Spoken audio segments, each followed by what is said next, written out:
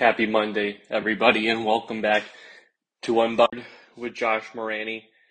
Today I'm going to talk about the Packers making Jaire Alexander the highest paid cornerback in the NFL, with Dolphins adding Melvin Ingram. Then I'm going to go over my top 10 teams in the NFL by tier. And to me, this isn't really parody of NFL. It's really, to me, pretty front-loaded right now. Then I'm going to get into the NBA. Giannis, best player on the planet, lost. His team lost. What is next for them moving forward? Then I was an advocate for Suns in 7. That's what I've been saying. But Suns lost in 7. A truly embarrassing performance by then. I get into that. And then the Maple Leafs continue their losing ways, and I unleash on my Penguins, who choked away a 3-1 series lead. All that and more on today's podcast. So let's start with new news that actually Drew Brees is considering a comeback to the NFL. He tweeted out saying he doesn't know what he's going to do yet with his future. He could step away from, NBC. Not the greatest commentator in the world. Don't mind him as an analyst, but as a commentator, not a fan of him. So he said he could, continue to work for NBC. He could play football again, or he might focus on other things like business and philanthropy, but he's undecided. So what sparked Drew Brees coming back?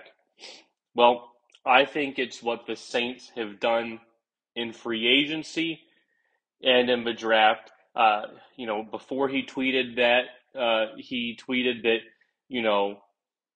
signing Jarvis Landry and Tyrann Mathieu makes him want to come back and play again. And when you look at it, when he left, this was a team without weapons. That Michael Thomas was injured. Now Michael Thomas could finally be back healthy, who has a clear rapport with Drew Brees. Drafted Chris Olave, who is a tremendous wide receiver out of Ohio State. Signed Jarvis Landry, that's a good wide receiver core there. Drafted an offensive lineman to replace Armstead, so it's not totally weak up front. And then, they signed Marcus May and Tyrann Mathieu, 2 premier safeties, already have Marshawn Lattimore. So the biggest question mark on that team is really the quarterback. So it makes sense that Drew Brees wants to come back, but I don't think that he should. He does not want this smoke. Why? Last time we saw Drew Brees play, he could not throw the ball down the field.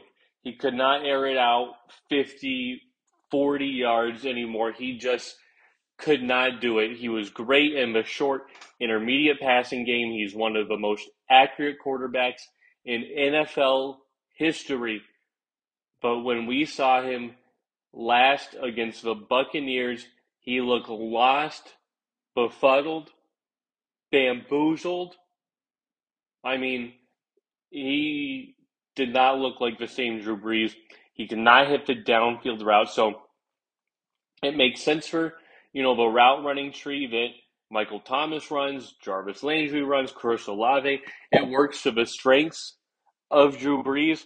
But when they need, Drew to air it out, he can't do that. And I don't think defenses at this point, Drew Brees is 43, and he's not Tom Brady. It's not, him retiring, unretiring, like Tom Brady, where the last time we saw Tom Brady, he came back from a 27-3 deficit to tie the game at 27-all and was airing the ball out 50 yards to Mike Evans and led the league in passing yards and passing touchdowns. That's the last time we saw Tom Brady when he retired. Then he came back. Last time we saw Drew Brees, he was neither of those. He was a slowly descending quarterback. It wasn't the fall off a cliff type of guy, but he was a descending quarterback in terms of still great accuracy out of the pocket, but he's not a mobile guy and he can't throw the ball down the field. So safeties are going to creep up a little bit, and it's up to the wide receivers to make teams miss. So if I'm Drew Brees, I'm not coming back because Tom Brady is in my division. I've got to compete with him. I know it's a weak NFC. You still got the Rams and 49ers, but if I am the Saints, or if I'm Drew Brees, I'm not doing this. And if I'm the Saints, I'm not doing it either because you were 5-2 with Jameis Winston. You beat the Bucks. He tears his ACL, and you probably would have made the playoffs. Instead, you had Taysom Hill, who's not a true quarterback, and Trevor Siemian, who's a quarterback but is not a good one. I believe that Jameis Winston was healthy the full way through. They make it to the playoffs. They don't. I ride with Jameis Winston. If I was the Saints, I probably would have drafted a Malik Willis or Kenny Pickett, for my quarterback. But you can't change that. So if I'm the Saints, I don't want Drew Brees. I prefer Jameis Winston because he can throw the ball down the field. Not as accurate, not as poised, not the leader that Drew Brees is. But I don't think this is something that Drew Brees should revisit or that the Saints should revisit. Now moving on to Jaire Alexander. Packers make him the highest paid cornerback, a 4-year, $84 million extension. New deal averages $21 million per year. Also gets a defensive back record signing bonus of $30 million. This pays him more than Denzel Ward, who just got a new contract that pays him $20.3 million per year, and Jalen Ramsey, who was making $20 million per year. So Jaire was great, between 2018 to 2020, 42 pass breakups, which was the fourth most to last year. Missed most of the season due to injury, but the Packers love him. He's a shutdown cornerback. I'm wary of injuries and cornerbacks. I wouldn't have paid him this much money, but the Packers have the money because they don't got their wide receiver in Devontae anymore. And, the offense lacks depth, so why not shelter and shove money on the defensive side of the ball? And you got to pay somebody, so makes sense for the Packers. Then the Dolphins signed Melvin Ingram, outside linebacker, edge rusher, to bolster the pass rush. I thought this was a great deal. I thought he was, fit right in with the Kansas City Chiefs, had a good role there, wasn't playing great with the Steelers. He gets released in the Chiefs and kind of reinvigorates himself. So hopefully that continues over with the Dolphins because the Dolphins can definitely use pass rushers. So if Melvin Ingram can just give you what he gave the Chiefs, I think this can be a very nice addition for the Miami Dolphins. This is not a game-changing addition or, respect the defense now, but this is just a nice veteran depth piece for the Miami Dolphins. And then the Falcons signed Geronimo Allison, former wide receiver for Green Bay, who was there for 4 years, caught 89 balls for 1,045 yards, 6 touchdowns.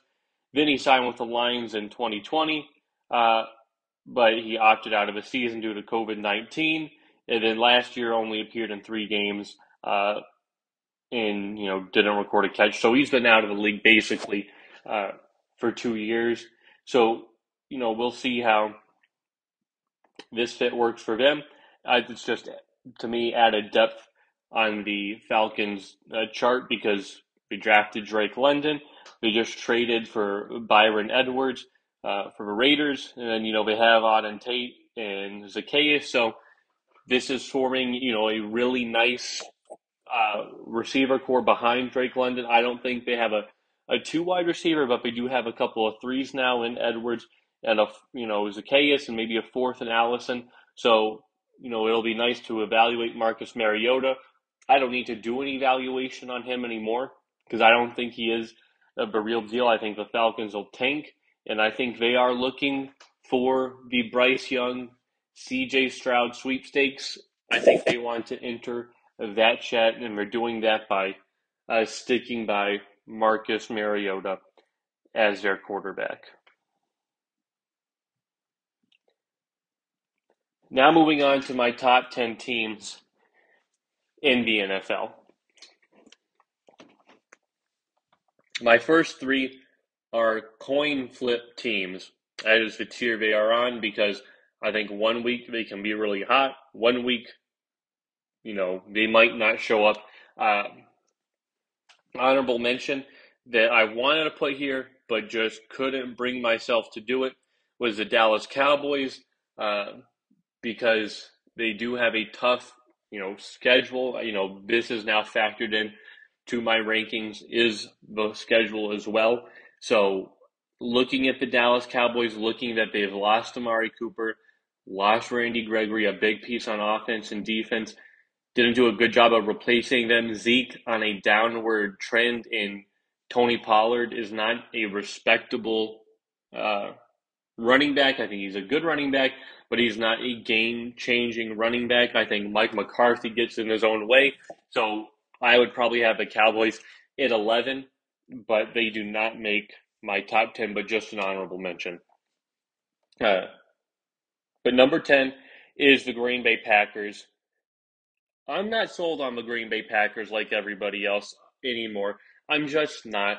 I know so many analysts are still picking the Packers to win the NFC, go to the Super Bowl, and I just think how disillusioned, how disattached from society are you to keep on saying year in and year out that the Green Bay Packers are going to win the NFC and win the Super Bowl? Because it ain't happening in this universe. Maybe in the multiverse, in another universe, it's happening. But I feel like every year after the season, like Men in Black, how they have those little flash pens, erases your recent memory. That's what I feel happens with the Green Bay Packers. It's, they lose, disappointing playoff fashion, and everybody picks on them and says, they're just not the team. Why are we even talking about them? They do the flash pen, and everybody's like, oh, Packers are still the best team in the NFC. I'm just not sold. I'm not sold on Green Bay. I have respect for Aaron Rodgers and how great of a quarterback he is, but I'm not sold on the rest of the team. I think the run game can be good. A.J. Dillon, Aaron Jones, offensive line. But I look at the weapons of this team compared to the weapons of other top teams in the league, and their weapons aren't there. I know, they drafted a wide receiver in the second round, I believe Christian Walker, but that's not a first-round pick. That's not a Drake London, a Chris Olave, a Garrett Wilson. That's not that guy. And, Aaron Rodgers, I don't think is going to develop a quick, amazing relationship with him like he had with Davante, because even that took time over years. Davante wasn't great his rookie second year. It took time, and older quarterbacks like veteran pieces. We see that with Tom and Gronk and what's his name? Mike Evans. We see that with Matthew Stafford and Cooper Kupp. We saw Tyreek Hill and Patrick Mahomes. We saw Jamar Chase and Joe Burrow, and you might say, well, that was like a rookie group. Well, they played in college together. They had the build-up there. And I think only special wide receivers, first-round picks, like maybe a Justin Jefferson, high grade on him out of LSU, which is why he's been good with Kirk Cousins. But Christian Walker is not that guy. They don't have great wide receiver depth. I'm worried there. And then On defense, they're a good defense, but they falter at times. They're not consistent as well. So I'm not sold on this defense shutting down. Special teams, absolute disaster last year. I know they hired Bisaccia to figure it out, but I don't think Matt LaFleur is that guy. And I'm not sold on the Packers. I don't know how many more losses it's going to take for people to realize that the Packers this year are not winning the NFC. They're not making it to the Super Bowl. It will not happen with this iteration of the Green Bay Packers. That's why they're number 10 on my list. I'm not sold on this team, and I'm not convinced. They've convinced me that they can't be trusted and that they don't show up in the playoffs, so that's why they are sitting here at number 10. Number 9, the Baltimore Ravens. Why? Coach I respect a lot in John Harbaugh.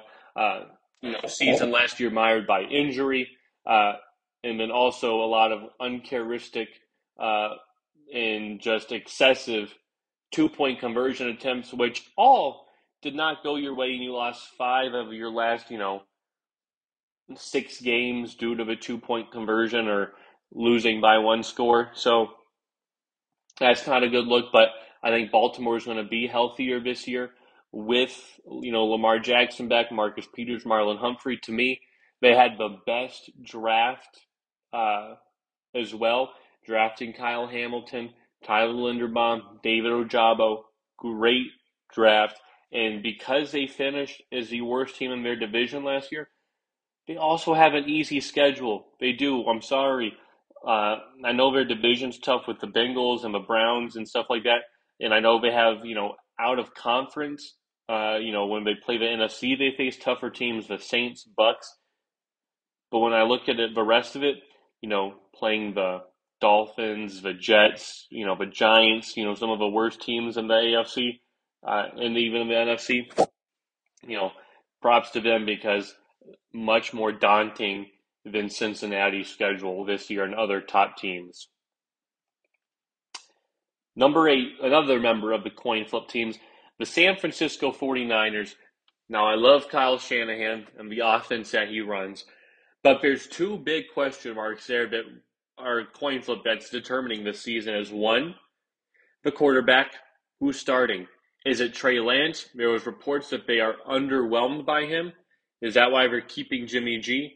But if you keep Jimmy G and he does well, that means you're not going to start Trey Lance, which means you're not going to trade Jimmy G and get anything for him, and he'll walk in free agency. So San Francisco 49ers are on the clock right now in a losing situation.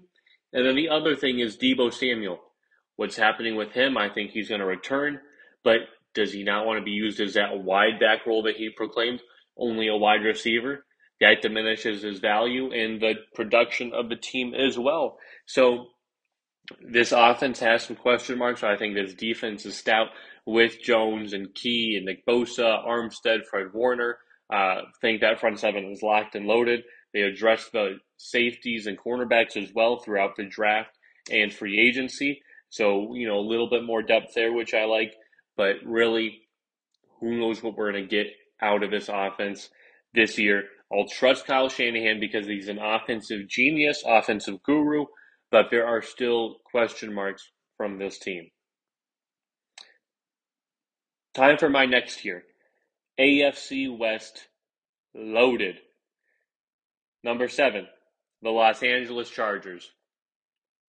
Biggest question mark around them is their coach in Brandon Staley, if he's going to screw it up again like he did this past year. But management is doing wonders for him. Good drafted offensive lineman to further protect Justin Herbert, who's a star. They got Austin Eckler, another star. They have him. They're running back. They have Mike Williams, Keenan Allen. Herbert likes both of those. And then on defense, they had Joey Bosa, but you go out and get Khalil Mack. You go out and get J.C. Jackson. You already got Derwin James. So his defense, the management loading up for Brandon Staley. It's up to Staley to take him to the promised land, and he just hasn't been able to do that. He's fallen short because of his aggressive analytics coaching and him getting in his own way, which is why the Chargers are at 7. and not any higher. Because at 6, there's a team that I trust more. Maybe if the talent is in favor of the Chargers, and at number 6, it's the Kansas City Chiefs. Give me Patrick Mahomes over Justin Herbert, but give me the weapons of Justin Herbert over Patrick Mahomes. Probably right now, even give me the defense as well, because the Kansas City Chiefs, it's a young defense. They let Tyrann Mathieu walk, sign Justin Reid, who's a downgrade there. Drafted McDuffie to replace Ward. We'll see how long that takes to get going. But I do trust the coach more. Andy Reid has proven himself in this league as a great coach, Hall of Fame coach, and is levels above Brandon Staley. So I'll keep the Chiefs here at number 6, even though there are questions around, like the Packers, the talent. I know they signed Juju Smith-Schuster. They drafted Sky Moore, but they don't have a Tyreek Hill. Travis Kelce is always great, but we'll see now, because they don't have anybody to take the top off of a defense like Tyreek Hill used to do. Number 5, the Denver Broncos.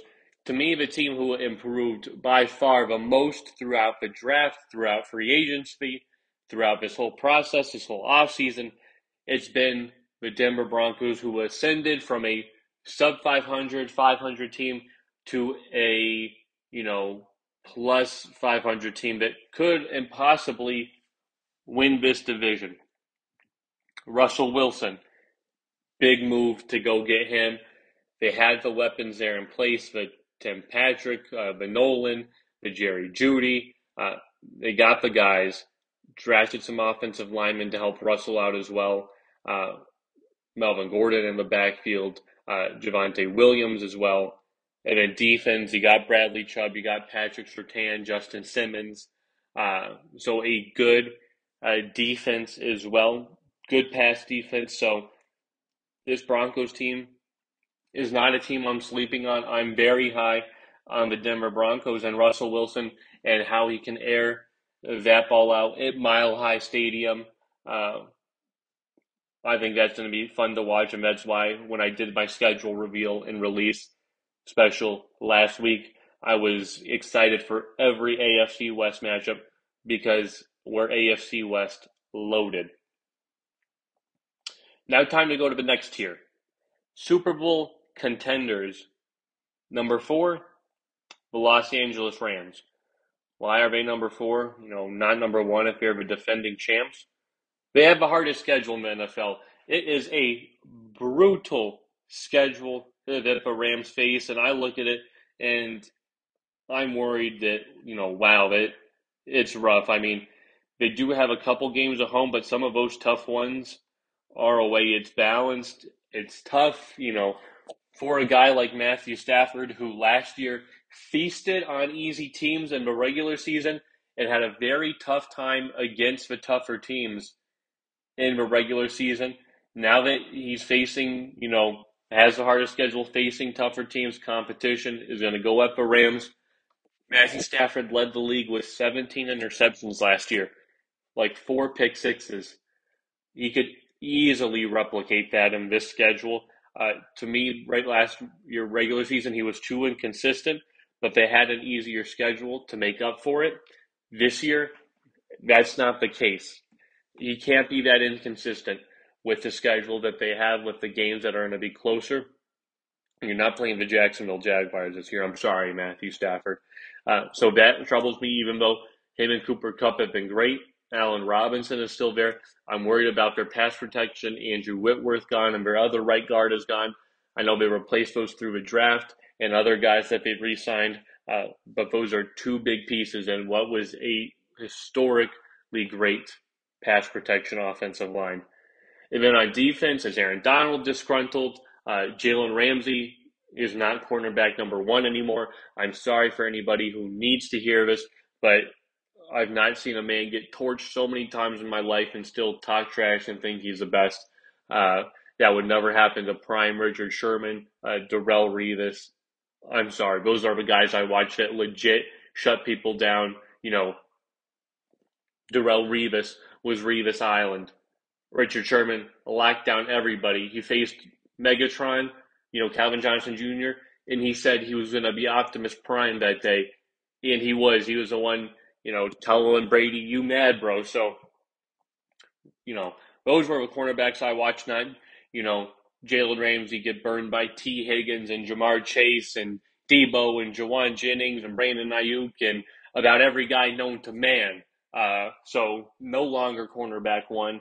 Safeties as well.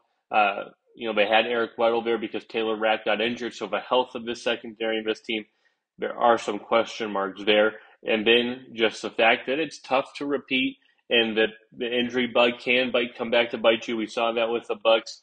And, this year try to defend their title, and it's a hard thing to do in the NFL. Number 3, the Cincinnati Bengals. The Cincinnati Bengals addressed their biggest weakness, which was their offensive line, signing a new center, Ted Karras from the Patriots, poached guard Alex Kappa from the Bucks, and stole Lyle Collins from the Dallas Cowboys. So that was their biggest need to me. The most explosive offense could be the best offense this year, led by Joe Burrow, Joe Mixon, who's a 1,000-yard running back, and then they have 1,000-yard wide receivers in T. Higgins, Tyler Boyd, Jamar Chase, and then this defense improved that through the draft. Their safeties, now got Dax Hill. They got Jesse Bates, and now the other one escaped my name, but they got decent guys. They got Owuzie back there is a good cornerback. So this team is good. To me, they're favorites to win the AFC North, but much like the Rams, they have another difficult schedule. Not only is their division difficult, but their out of division games are brutal as well, just like the Rams.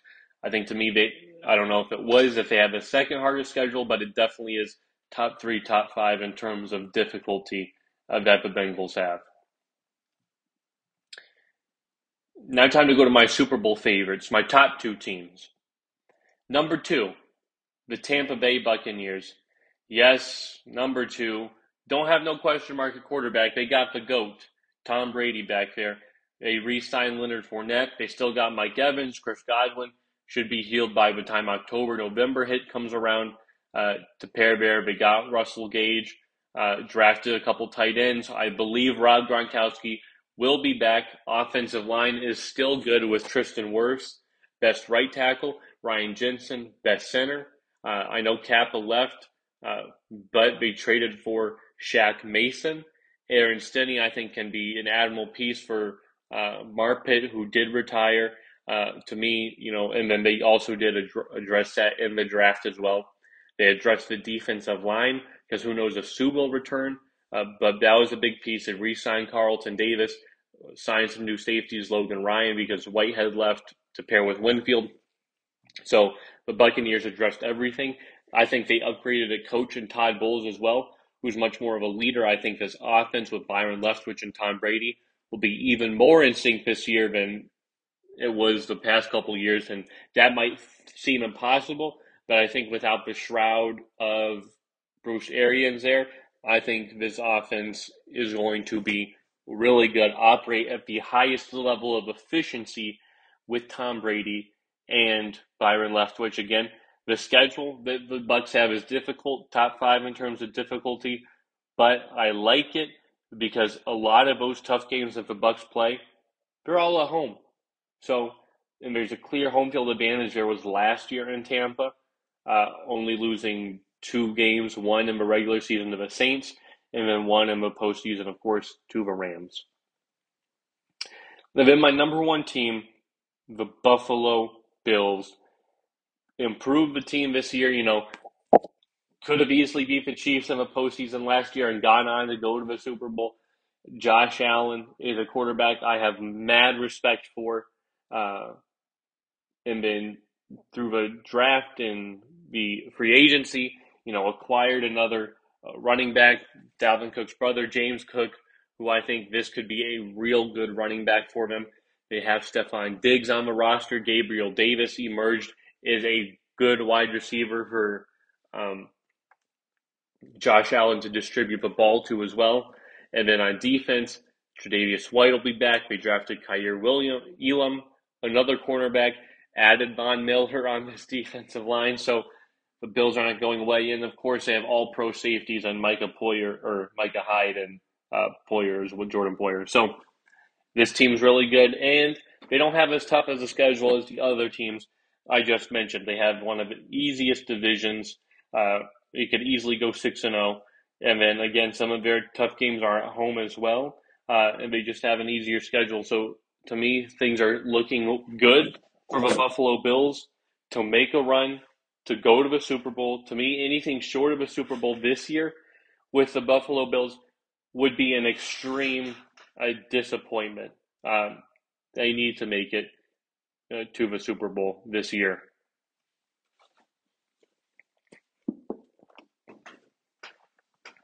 Now moving on to the NBA.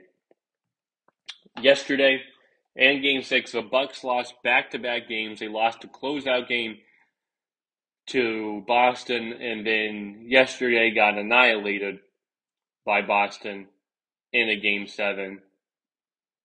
Game 6, they should have had Giannis with a 40-piece, was great, but nobody came along to help. You know, he needed to replicate that in yesterday's game, and the team would need to come along to help, and they just did not. Boston was the better team yesterday, even though Giannis was a better player. Boston was inefficient from the field, 42%, but from the three, 40%. 22 threes they hit yesterday, led the way by Grant Williams, 7 of 18, 27 points. When Grant Williams is your leading scorer and the rest of your team's playing good with Jaylen Brown, with Jason Tatum, you're going to have a good day. You're going to have a good day. And when you're the Bucks and you have the worst 3-point shooting percentage in a Game 7 in history, you're probably going to lose that when you shoot 4 of 33 and 12%, 37% from the field. That can't happen. Giannis wasn't efficient yesterday, but still got 25 points. Brooks Lopez, 15. But this team yesterday could not make 3-point shots.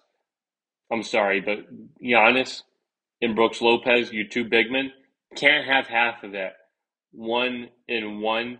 And then Bobby Portis had your other two. I'm sorry, but Pat Connaughton, you're supposed to be a big knockdown shot guy. You played 32 minutes yesterday, 1 of 6 from the field, 0 of 5 from 3. They got to do better. Grayson Allen, 0 of 6 from the field, 0 of 4 from 3. That can't happen. Wesley Matthews didn't make a 3-point shot. Drew Holiday didn't make a 3-point shot, even though he had 21 points. So Giannis was all alone in the series. It proved that they needed Chris Middleton. They need him back healthy. So for the Bucks to get back to being the champions, they have just been dethroned. But the Bucks need Chris Middleton, and they need a more consistent shooting bench. This is a team that's definitely going into the luxury tax, is paying to win, and I think you move on from an aging Brooks Lopez who had injuries. I think you keep Drew and Chris Middleton, but you move on from Wesley Matthews, and hey, I'd even move on from Grayson Allen and Pat Connaughton as well. I know Pat Connaughton's a favorite there in Milwaukee, but I'd keep Bobby Portis over him because of his length and size, and I'd just try to find more reliable 3-point shooters on the market. That's all you do, because if Giannis is there, Giannis attracts a lot of attention when he's running in, to the wall that the Celtics set up, and he kicks it out to you, and you have a wide open look. You've got to make it. Grayson Allen, Connaughton, wide open looks, and when you continually miss shots in back-to-back games, it hurts you. It hurts your team. That's why the Bucks lost. But I'll give Celtics credit because they did the same thing. They penetrated into the paint, and then they kicked out. But they made their shots. They did. Like I said, 22 of 55. This was a team that shot more 3-pointers than 2-pointers in this series, and it paid off for them. It worked, and they won this series, even though being out-rebounded, turning the ball over more, they were just the better team. I can't believe it. A 109-81, a 28-point win. They'll do it for you, but I'll give the Celtics a lot of credit because they knocked off Kevin Durant, who a lot of people think is the best player on the planet, and they just knocked off Giannis, who I think is the best player on the planet, who, two-time MVP, Finals MVP, champion last year. The Celtics beat the Bucks. They beat the Nets in back-to-back rounds. I give the Celtics, a lot of credit for that one and for winning the series. Then another Game 7 yesterday, and the Mavericks, snapped all the stones yesterday and just dusted the Phoenix Suns. It was an embarrassment from early on of the highest order. Unbelievable. That in the first half alone, the Mavericks were up by 30, and Luka by himself had as much points as the Suns did in totality at halftime. Embarrassment. The Suns can't score 10 points in a quarter, in the second quarter. I was shocked by this. I thought the Mavs had a legit chance. I said Suns in 7, but this Game 7, I said I'm giving Phoenix a 51-49, slimmest that you could, because Luka is that guy. We all know he's that guy, especially in elimination games. And the Suns didn't show up. The Suns did not show up to this game. I don't know how you don't show up to a Game 7, pumped and amped, but they were a no-show. They got ran out of the building. They were booed at halftime. Jay Crowder was abysmal. Mikal Bridges abysmal. DeAndre Ayton only played 17 minutes. Clearly something going on there. Monty Williams said it was internal reasons. Chris Paul, again, terrible. 10 points. And 4 assists was not good. Devin Booker, minus 41, 11 points. Didn't make a 3, 0 of 4, 3 of 14 from the field. Their 2 stars were outplayed by 1 star of the Dallas Mavericks. And then Cam Johnson, of course, led the team in points, 12 points off a bench, but that's only because he played a lot of garbage time in the fourth quarter. But the Suns should be ashamed of themselves that they performed this badly. I know Game 7s are different, but this was a team that went to the NBA Finals last year. And to lose in a fashion like that, at least the Bucks game, even though the end result was a blowout, it was a 5-point game at halftime. This was a 30-point game at halftime. Luka was smiling all game long up and down the court as he was hitting shot after shot, 12 of 19 from the field, 6 of 11 from 3, made all his free throws, 35 points, 10 rebounds, 4 assists. I mean, guy was balling yesterday. Jalen Brunson balling yesterday. Spencer Dinwiddie finally decided to wake up as well for 30 points. So 2 players with 30 points, another with 24. The big 3 there carried the Mavericks against the Phoenix Suns. They were bullied all night. The Mavericks, perfect on the charity stripe, made every single free throw, 100% to the Suns 66. 3-point shooting, Mavericks were almost at 50%, and they shot 57 from the field. I mean, the Mavericks were up by 1 point by 46 and never trailed in this game. It was complete domination. Credit to Jason Kidd for firing this team up, for calling out Luka on the defensive end, because it showed up. This team was much better from games 3 to 7 than they were 1 and 2. Congratulations to the Dallas Mavericks, and put it on a great series. But what's next for the Suns? You had the best record in the NFL by 8 games over the Grizzlies, 11 over the Mavs or the Heat. This was a team, that looked better.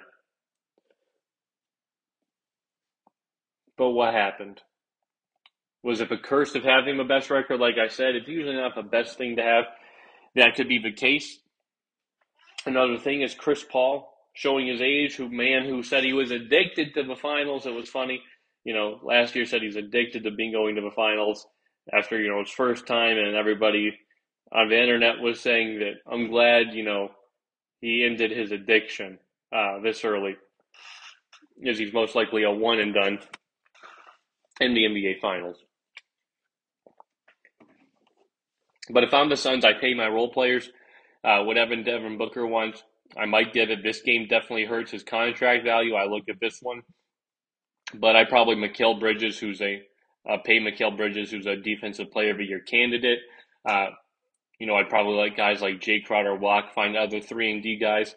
And this is what I'd really do. I would trade CP3 and do a sign and trade with DeAndre Ayton. These are the reasons why. Chris Paul, 37 years old. He ain't getting any younger, ain't getting any better.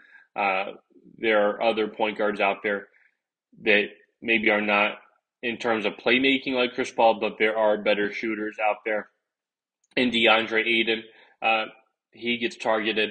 Luka was headhunting Ayton early in this game, making shots over him. He's a liability on the perimeter for defense. We saw what Giannis did to him last year as well. To me, he's soft, as a defender. Offense is there, but I'm sorry.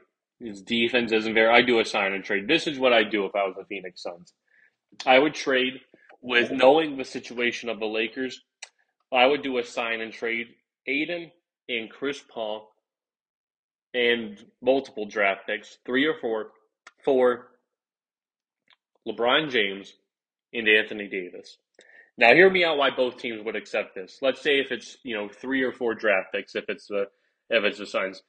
This works out for the what's it called? This works out for the Lakers because they get LeBron off the books. They take in Chris Paul's contract. They take in DeAndre Ayton's contract. But Ayton is younger than Anthony Davis, and he's much healthier than Anthony Davis as well. And you might not even pay him the same amount as AD, so it might be a little cheaper as well. And you get draft picks. Let's say it's 3 or 4. That's building blocks for the next team. You can dump off Russ and, at least have a vision, especially with all the turmoil right now with LA. It seems like a smart move. And then on the Suns side, it makes sense because you're going all in on a championship now, while also not crazy extending yourself. Let's say it's 3 or 4 draft picks. LeBron James can run the point like Chris Paul can. To me, he's a better playmaker. And Devin Booker can run it as well. He can get his own shot.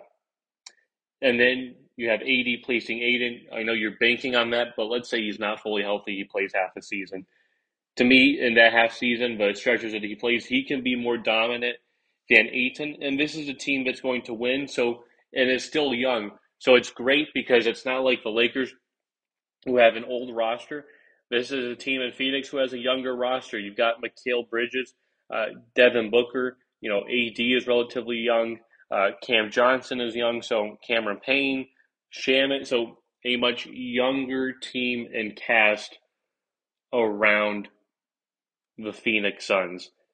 LeBron would be your oldest player, but he's still a top 5 player in this league who had 30 points a game. So if I'm the Suns, I'm exploring options right now.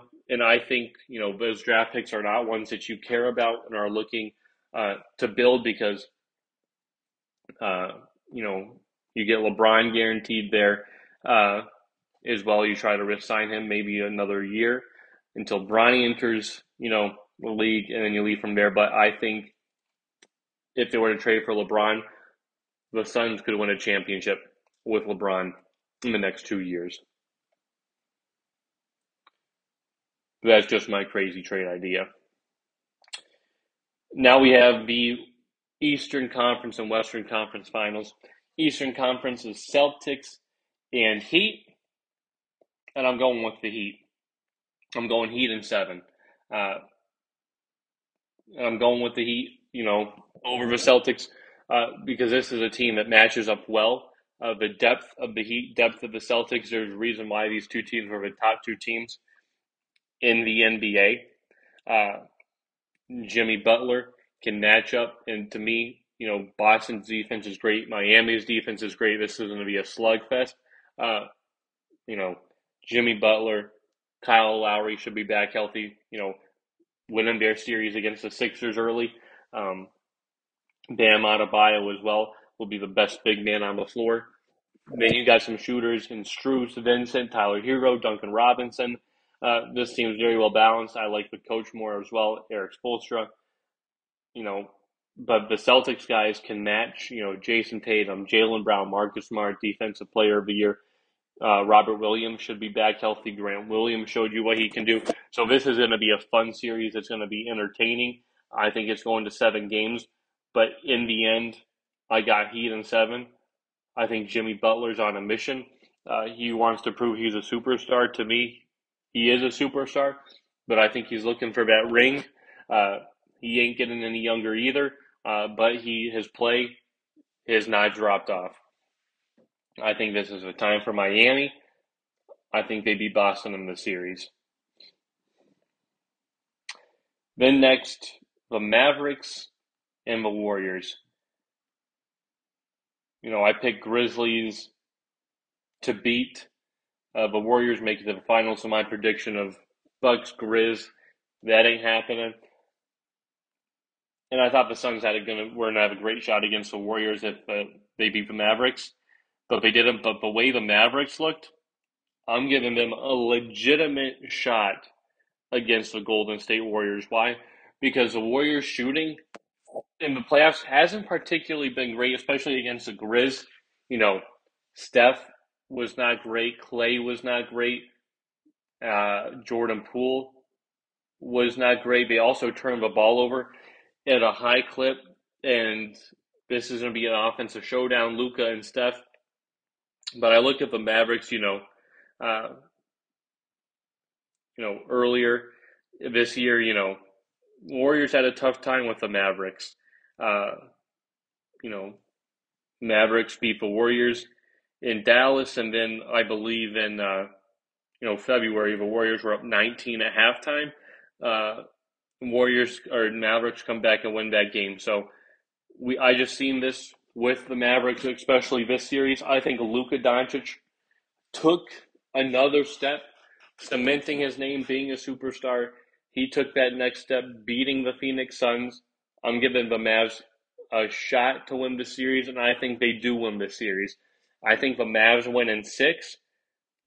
I think they just got over the hump, and I think they are going to beat the Golden State Warriors. Now, the Golden State Warriors can easily beat the Mavericks if all their shooters are shooting lights out. I just don't know if they are, if they will, the consistency there. I like Dallas, and this just feels like a team that is poised to make a run to the NBA Finals.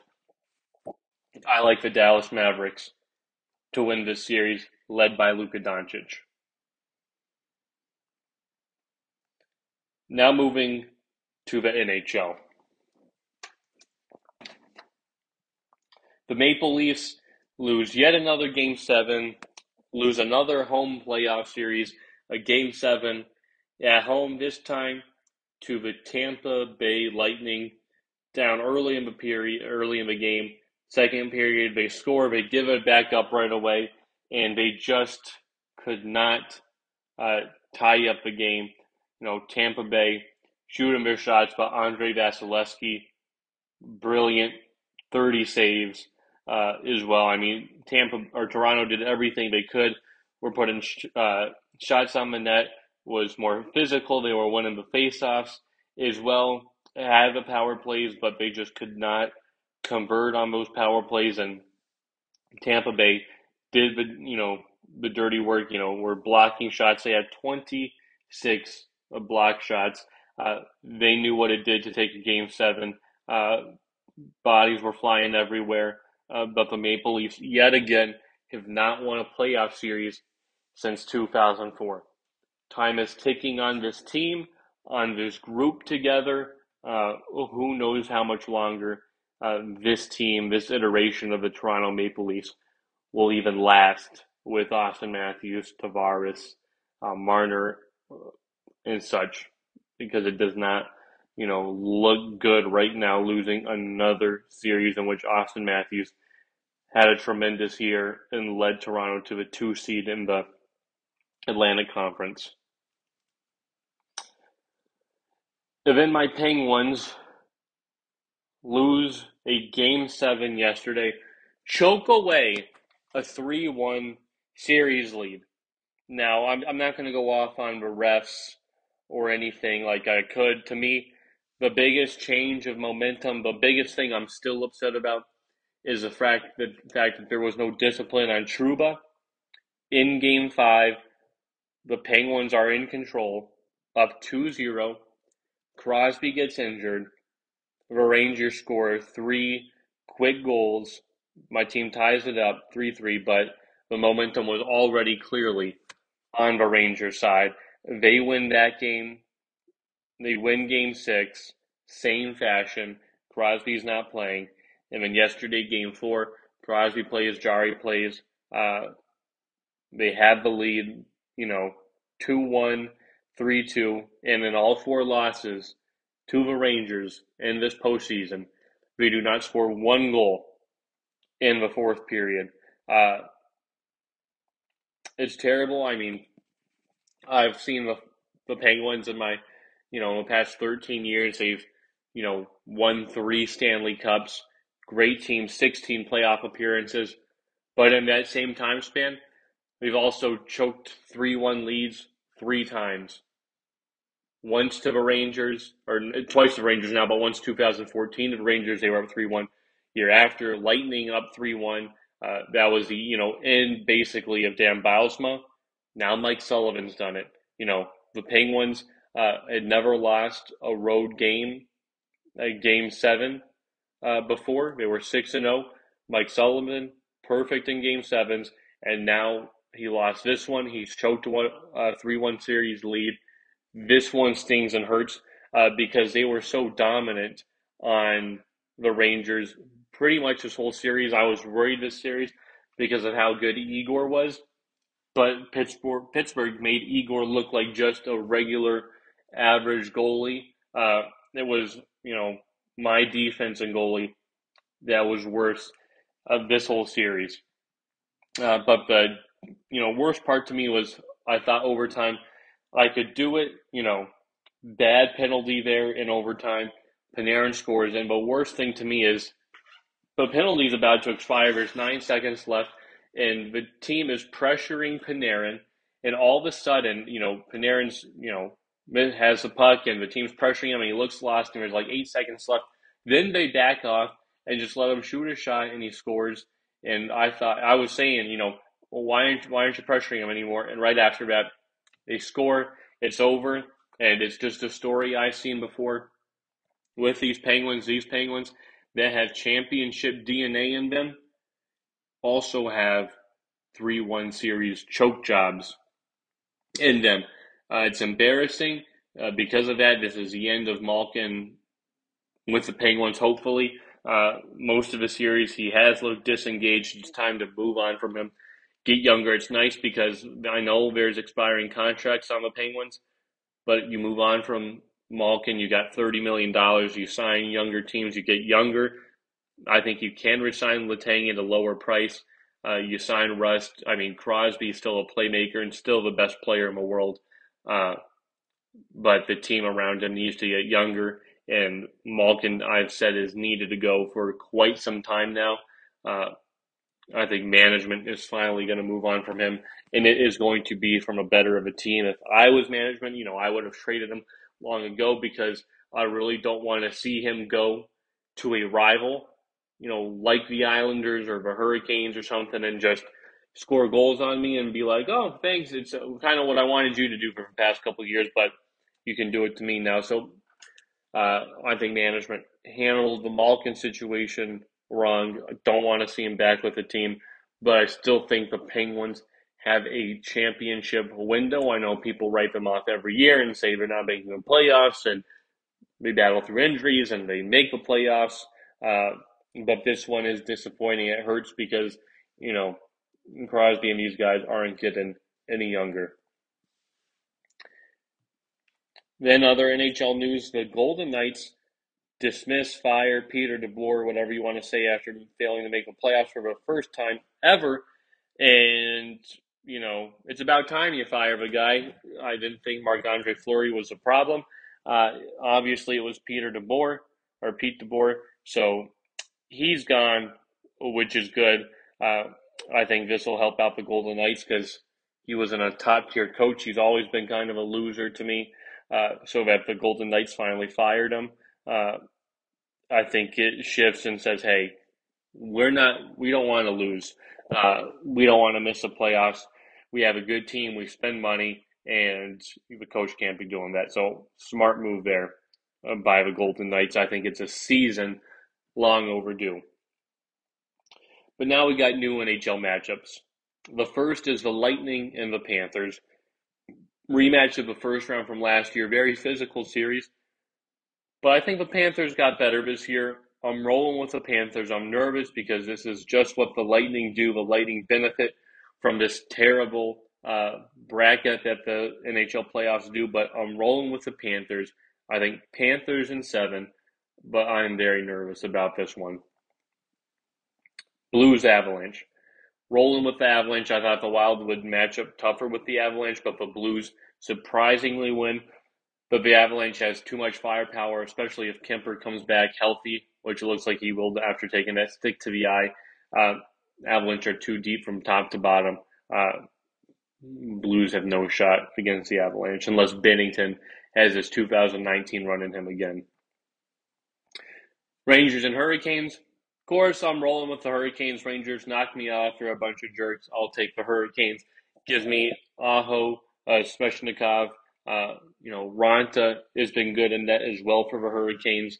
The defense, I picked the Bruins over the Hurricanes, but the Hurricanes showed grit, to hang in there with a tough Boston team and beat them like they did. I'm rolling with Carolina. And then Oilers and Flames, the battle for Alberta. I'm going with the Flames. Oilers barely squeaked past the old Kings. Flames, I know as well, can't get as close right there as they did, winning Game 7 yesterday against the Dallas Stars. But I think the Flames are the better team all year. Johnny Gaudreau has played fantastic. Tkachuk hasn't woke up in the series, but the Flames win. This has been Unbothered with Josh Morani. I'll talk to you all soon. Bye, everybody.